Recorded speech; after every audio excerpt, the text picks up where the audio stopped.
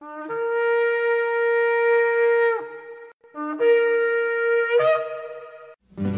I've had enough of this world and its pleasures. I will arise and go forth to the house of my Yah. I will arise and go forth to the house of my Father. I will arise and go forth to the house of my Yah. House of my Yah.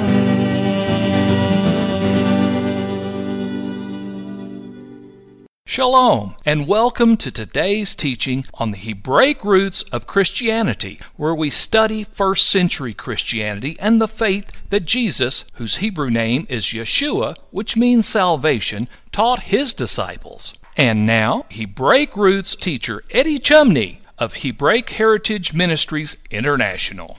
Shalom. I'm Eddie Chumney of Hebraic Heritage Ministries, and we welcome you to today's teaching on the subject, the spiritual application of the high priestly service on Yom Kippur. This is part 3 of the series. 1 John chapter 1 and verses 8 and 9. If we say that we have no sin, we deceive ourselves. If we confess our sins, he is faithful and just to forgive us our sins and to cleanse us from all unrighteousness. Now let's look at the association of Yom Kippur to the Messiah in Isaiah chapter 53 as found in the prayer book of traditional Judaism for Yom Kippur. Examining of the ceremony of the Levitical priests from Leviticus in chapter 16, wherein he went in and ultimately was able, by confessing his sins, the sins of his household, and the sins of the nation, to make atonement for the people of the God of Israel. Now what we're going to do is we're going to look at where in the traditional Jewish prayer book it makes mention about Isaiah 53 and the Messiah. And the source can be found in the services for Yom Kippur in the Day of Atonement by the Hebrew Publishing Company in New York, and this particular version is copyright 1928 by the Star Hebrew Book Company in New York. And if we look at the content of the prayer service in the prayer book for Yom Kippur, the section where we're going to find the mentioning of Messiah in Isaiah 53 as it relates to Yom Kippur is following the section called Unthein Thokef,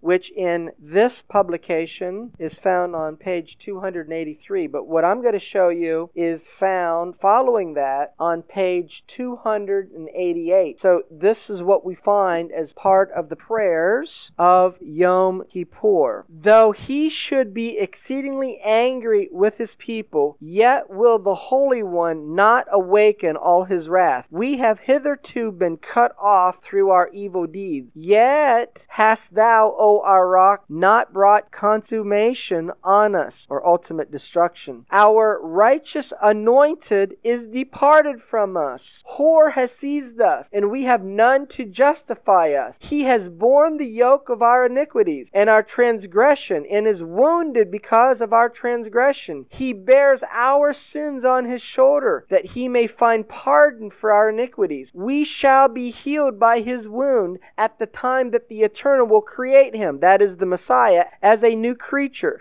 Oh, bring him up from the circle of the earth. Raise him up from Seir to assemble us the second time on Mount Lebanon by the hand of Yinon, which is a term for the Messiah. This is speaking about the Messiah, Isaiah 53, and his role to bring redemption and forgiveness of sin unto his people. Now we are going to look at the Neilah service. The Neilah service is the final part of the service of Yom Kippur as a part of a traditional Jewish service for Yom Kippur. And we're going to look at some parts of the Neilah service and see its spiritual application and meaning to us as believers in Yeshua the Messiah. The rabbis teach that Yom Kippur is the climax of the 10 days of repentance, or the High Holy Days. Even so, the rabbis teach that even as Yom Kippur is the climax of the 10 days of repentance, the Neilah service is the climax of Yom Kippur. The heavenly judgment inscribed on Rosh Hashanah is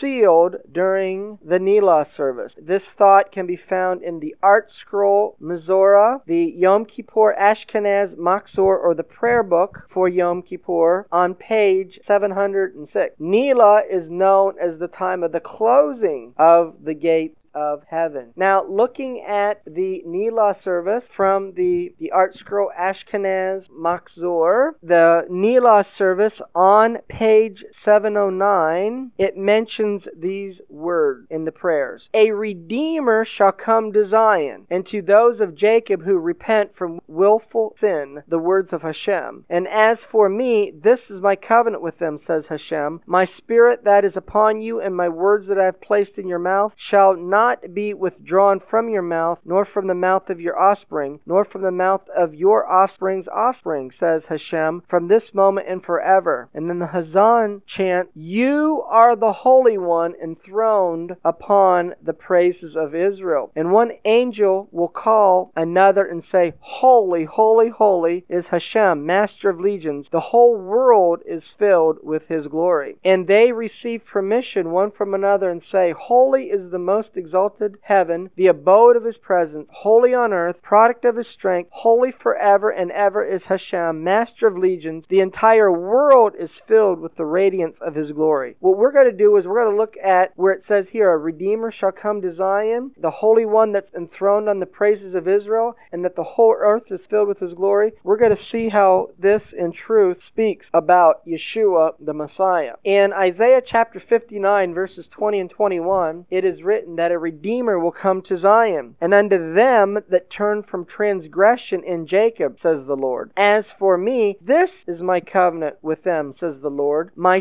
spirit that is upon you, and my words which I have put in your mouth, shall not depart out of your mouth, nor out of the mouth of your seed, nor out of the mouth of your seed, says the Lord, from henceforth and forevermore. Yeshua is the Redeemer of Israel, because a Redeemer will come to Zion. Job chapter 19 verse 25, it is written, I know that my Redeemer lives, and that He will stand at the latter day upon the earth. What's the latter day? When He sets His feet down on the Mount of Olives. In Zechariah chapter 14 verse 4. Romans chapter 11 verse 26 quotes from Isaiah 59 verse 20, as it is written. So all Israel shall be saved, as it is written, there shall come out of Zion the deliverer, and shall turn away ungodliness from Jacob. Yeshua is the Holy One of Israel, because the prayer said, you are the Holy One enthroned upon the praises of Israel. In Isaiah chapter 6 verse 3, it is written, and one cried unto another and said, holy, holy, holy is the Lord of hosts. The whole earth is full of His glory. Who is this speaking of? This is speaking of Yeshua the Messiah, and Yeshua is the one that sits on the throne of His glory. In Revelation chapter 1 verse 5 and verse 8, it is written, and from Yeshua Messiah, who is the faithful witness, and the first begotten of the dead, and the prince of the kings of the earth, unto Him that loved us and washed us from our sins in His own blood. I am the Alpha and Omega, the beginning and the ending, says Yahweh, which is,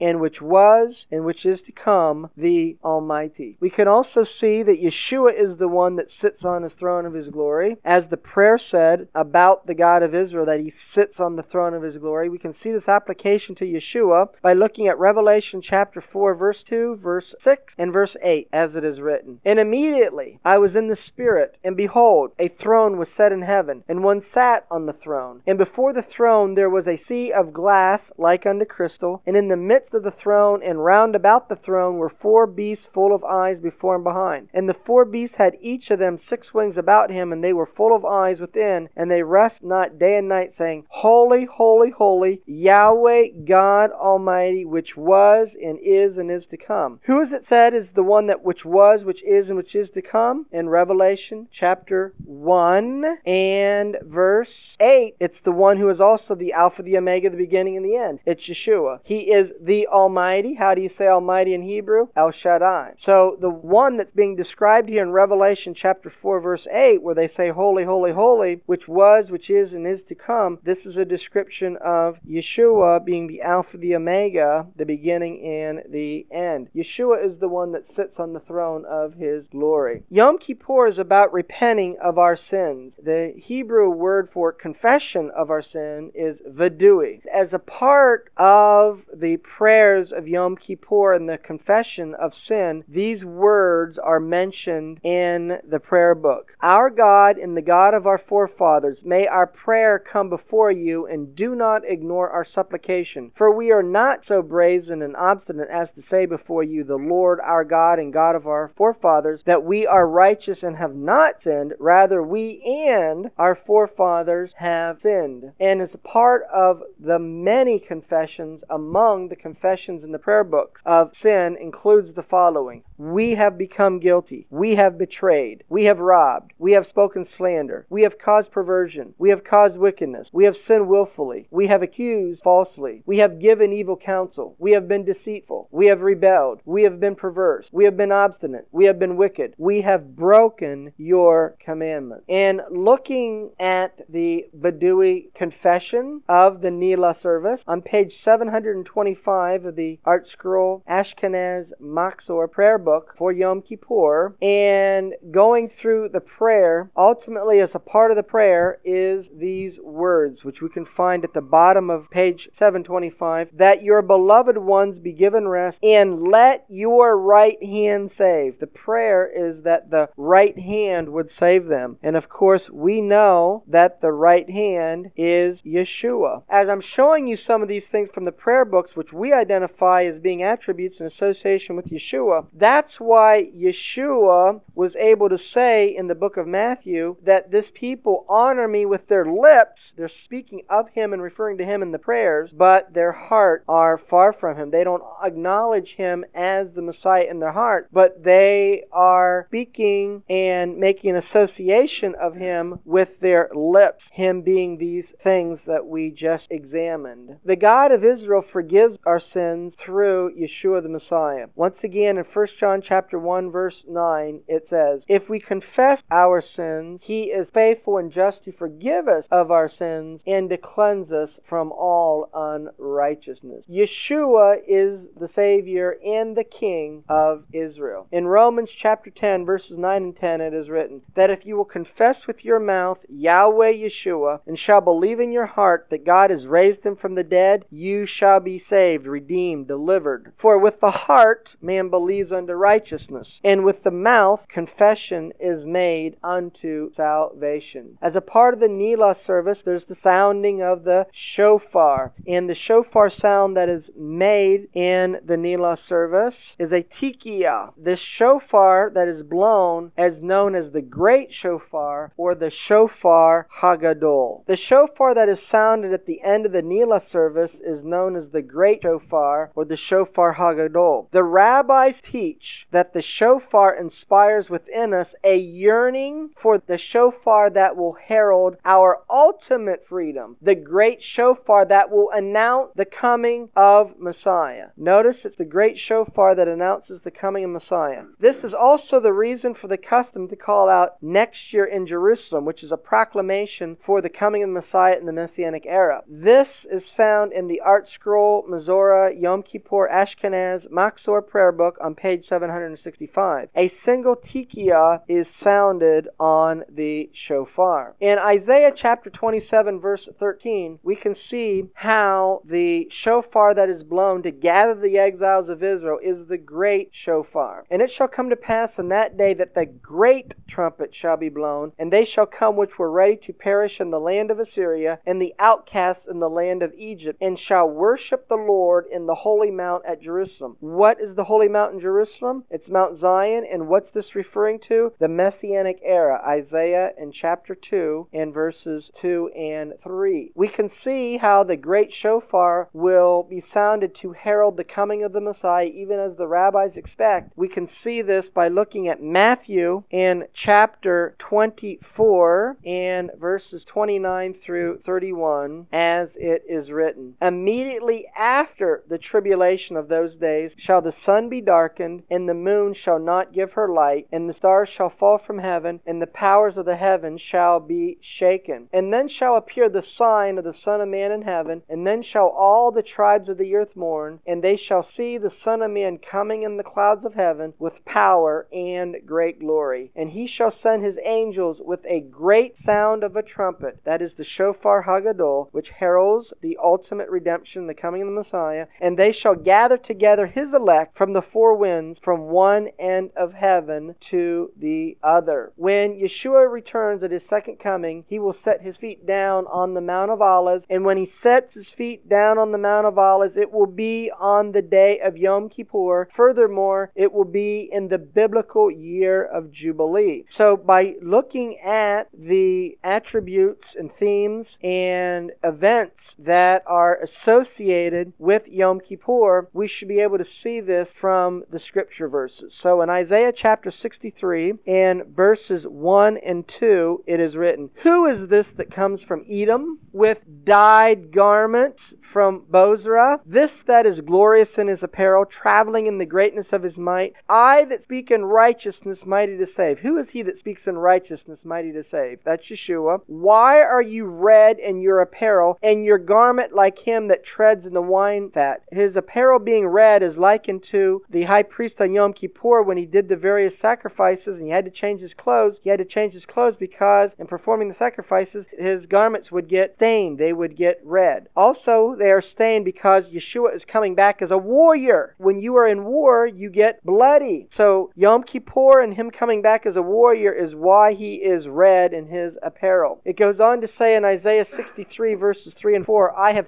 trodden the winepress alone, and of the people there was none with me. For I will tread them in my anger and trample them in my fury, and their blood shall be sprinkled upon my garments." This is Yom Kippur terminology. So in describing his second coming, it's describing Yom Kippur terminology about the garments of Yeshua being blood-stained. "And I will stain all my raiments. For the day of vengeance is in my heart," that's him being a mighty warrior and judging the nations, "and the year of my redeemed is come." The year of my redeemed is the Jubilee. So Yeshua is setting his feet down on the Mount of Olives on Yom Kippur in the year of Jubilee. And we can see his return in victory and in power in the book of Revelation in chapter 19, where Yeshua is King of Kings and Lord of Lords. And once again, in describing him coming to the earth to rule and reign as King of Kings and Lord of Lords, it's described and it uses Yom Kippur terminology. Let's examine it. Revelation chapter 19 verse 13 and verse 14, it is written, "And he was clothed with a vesture dipped in blood,"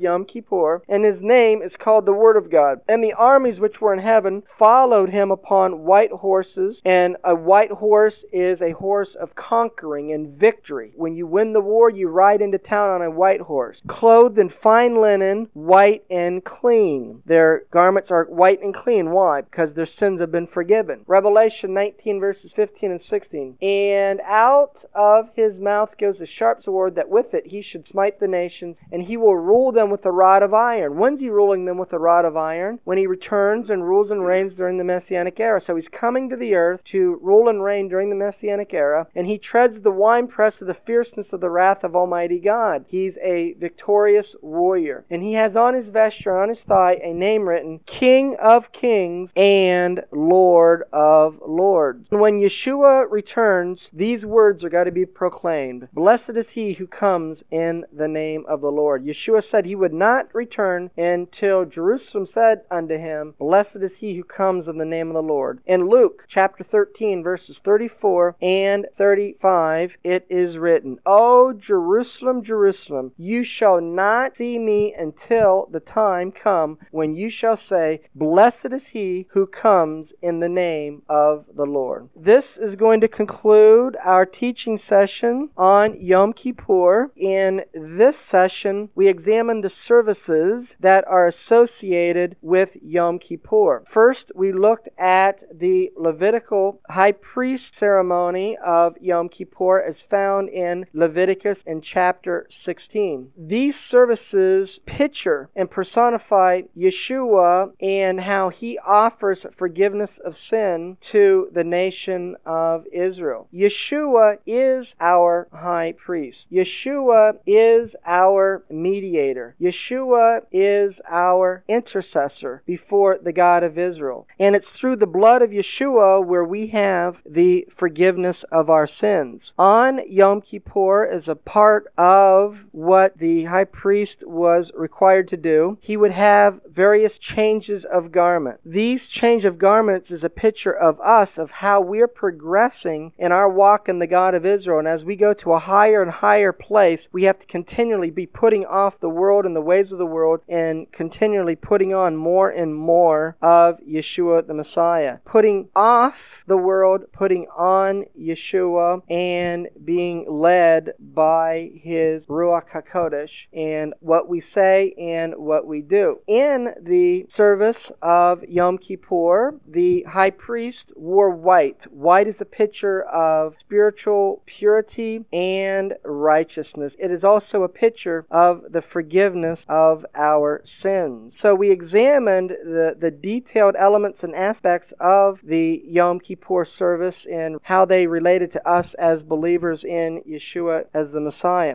There were two lots that were cast. One was to the Lord and one was to Azazel. The lot cast to Azazel is a picture of the judgment that will ultimately be placed upon Hasatan, the devil, from his mischievous work that he has performed upon the people who live on the earth. Even as the scapegoat was cast in the wilderness, Hasatan will be cast into the lake of fire. And then the lot that was to the Lord is a picture of the redemptive work of Yeshua the Messiah. We are told in the Talmud that 40 years prior to the destruction of the temple, that what normally happened year by year, and that is the crimson sash that was tied to one of the goats, that it would turn white, indicating the forgiveness of the sins of the people after the Yom Kippur day, that crimson sash did not turn white 40 years prior to the destruction of the temple. And we know that that is the period of time between the death of Messiah on the tree and the destruction of the temple. I believe the God of Israel was communicating through those events that he wanted to point his forgiveness of sins for his people was through the redemptive work of Yeshua on the tree. And then after looking at the details of those aspects of the high priest Levitical ceremonies of Yom Kippur, we looked at the Nila service, which is a part of the synagogue Yom Kippur services today. And in the Nila service, we looked at some parts of their prayers that we identify that's associated with Yeshua the Messiah. And we also saw from one of the prayer books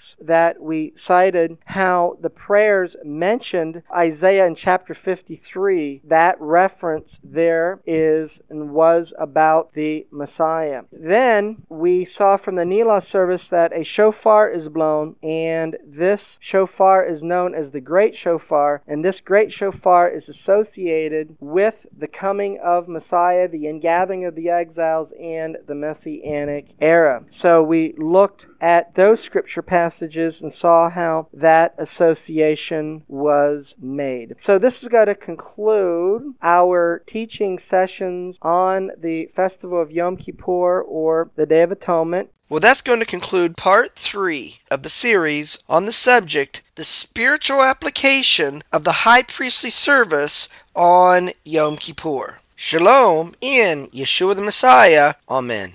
Thank you, Eddie. This is Stephen Morgan, and all of us here at Hebraic Heritage Ministries pray that you have enjoyed today's teaching. If you've been blessed, will you help us to share this message with others? Hebraic Heritage Ministries is supported by your generous financial gifts. In order to help you in your studies and to help us share this message with others, we are offering today the DVD Yeshua the Lawgiver for free for a love gift of any amount to the ministry. Hebraic Heritage Ministries also offers a monthly discipleship program. If you are interested in starting a fellowship group in your area, let us know. We would like to help you. Please contact us for more details. Our website is Hebroots.org. That's Hebroots.org.